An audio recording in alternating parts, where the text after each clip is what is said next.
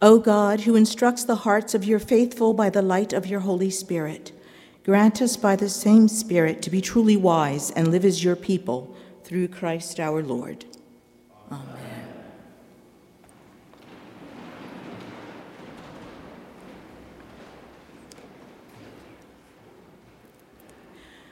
We often hear sayings from the Bible that aren't really from the Bible. How many of us can relate to any of the following sayings? Money is the root of all evil, when actually the Bible says in 1 Timothy, the love of money is the root of all evil. Or how about God helps those who help themselves, when Hebrews 4 encourages us to approach the God of grace, who offers mercy and grace whenever we are in need. One of the favorites around our house was cleanliness is next to godliness, which actually comes from a sermon by John Wesley in the 1700s. While the psalmist tells us to approach God with clean hands and a pure heart, we might want to give greater emphasis to the inner person, the pure heart that God sees more than the outer hands that are obvious. Because while cleanliness is next to great hygiene, the pure of heart are blessed, and they are singled out as seeing God, as the Sermon on the Mount in Matthew 5 instructs us. My favorite of all time occurred when a woman pulled me aside on the job as I was softly whispering as I was walking. I was softly whistling when I was walking. And if you've been around me a while, I'm usually whistling or singing under my breath. And she questioned my faith. She wondered if I was a Christian because a whistling woman is unfit for God. I think if that's how you're going to judge my faith, I'm a whistle away. Having had considerable familiarity with the Bible, I asked her to show me exactly where that was located. She couldn't, because it's not biblical, but it comes from an English proverb that says, "A whistling woman and a crowing hen is neither fit for God or men." In fact, I could only find 3 times in the entire Bible that whistling is mentioned, and that's only if you use the NASB version. And that's always when God is calling or proclaiming something. So much we hear about the Bible is not always necessarily in the Bible. This morning, our text from 2 Thessalonians contained passages that are not easy to hear. On the surface and separated from the context, they sound harsh. Phrases like, "Stay away from believers who are idle." Does that mean if I'm taking a rest, you can't be near me? Or those who fail to follow the traditions. Well, we know we're safe.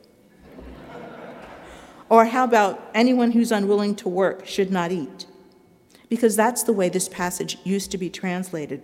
This passage for several hundred years was translated, "If a man doesn't work, he shouldn't eat." And it was used to justify poorhouses, the idea that poverty is always a choice, when it seldom is a choice, and was used as the theological basis for gutting social programs.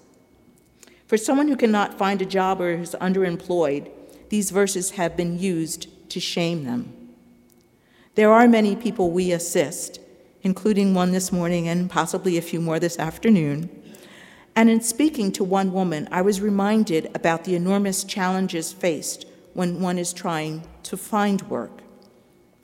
The necessity of finding childcare, transportation, having sufficient savings for the first 2 weeks where you get no paycheck, looking at nutritious meals, health care, insurance, and gas to maintain a job, once found, can be colossal hurdles to overcome. If you add insufficient education, an old felony that was supposed to be a debt to society that is actually never repaid, or language and age issues, and then add the lack of factory work that would allow a living wage, and automated resume screening algorithms that even if you are qualified, you would never have moved forward. I was once screened out as a nurse. I'd been a nurse for 10 years at that point. It said I wasn't qualified because I wasn't a nurse. Poor algorithms. The willingness to work is sometimes crushed by circumstances, so we assist where we are able. But there is more to this passage than the phrase, as Paul's not talking about the general welfare of the population. The context that he was speaking was the community of believers gathered in Thessalonica. At that time, the fledgling Christian community anticipated the return of Christ, that it would be imminent, or that it had already occurred. Since they believed their time on earth was very short, there was no purpose in marrying or doing all that they could to share the love of Christ with others. A portion of the Christian community chose to do nothing at all. We have compassion for them because sometimes the pressures of the moment hinder us too. Paul hints of this as a problem in his prior letter of 1 Thessalonians 5, where he notes, "Now, brothers and sisters, about times and dates I don't need to write to you. Now we ask you, brothers and sisters, to acknowledge those who work hard among you, who care for you in the Lord, who admonish you. Hold them in the highest regard and love because of their work. Live in peace with each other. And we urge you, brothers and sisters, warn those who are idle and disruptive. Encourage the disheartened. Help the weak. Be patient with everyone." That's a tall order. Encourage the disheartened. Help the weak. Don't be idle. Work hard. Be patient with everyone. But apparently his first letter to the Thessalonians didn't have the intended outcome, because he writes them a second letter, which we're looking at today. He says, "I still hear that some of you are living in idleness." Now he talks about them being busybodies, not doing any work. There's a saying also not in the Bible that says, "Idle hands are the devil's workshop." According to New Testament scholar Dr. Chandler, Paul uses an unusual Greek word for idleness. It's periagazomai, one that means to meddle or interfere, and it's a play on the Greek word for work. In essence, it means that it's going around work. So instead of doing the work, it's going around it. They're meddling in the work of others, and they should learn to work quietly and earn their own living. Paul's conversation is clearly oriented about how the faith community will work together as the body of Christ. Paul envisions the body of Christ as a place where everyone can contribute something to the welfare of the whole. For we are an example of the hope and love of God in and for the world, because everyone has a gift to offer. There are some of us who I think were born with a shopping gene. My sisters have it, I don't. But if by chance you've developed that skill or it comes to you naturally, then maybe you could consider assisting with the needs of Day Springs as the temperature plummets, or the Damien Center, or the annual sock and soap drive that we'll hear more about in the coming weeks as we learn more about that together. Perhaps you like to cook, and maybe you could host the coffee hour or volunteer to clean up afterwards. Those who can preach and chant, well, I'm looking forward to hearing more from them in the weeks ahead. There are lay people in our congregation who might feel a call to preach and want to test the waters. Our diocese will be providing a class for that, with registration available now on the diocesan website.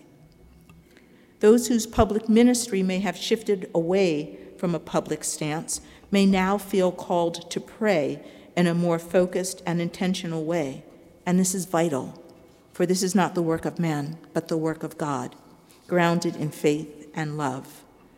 Knowing that members of the congregation are praying for us daily is critically important. There is never a need to be idle. Everyone has something to offer.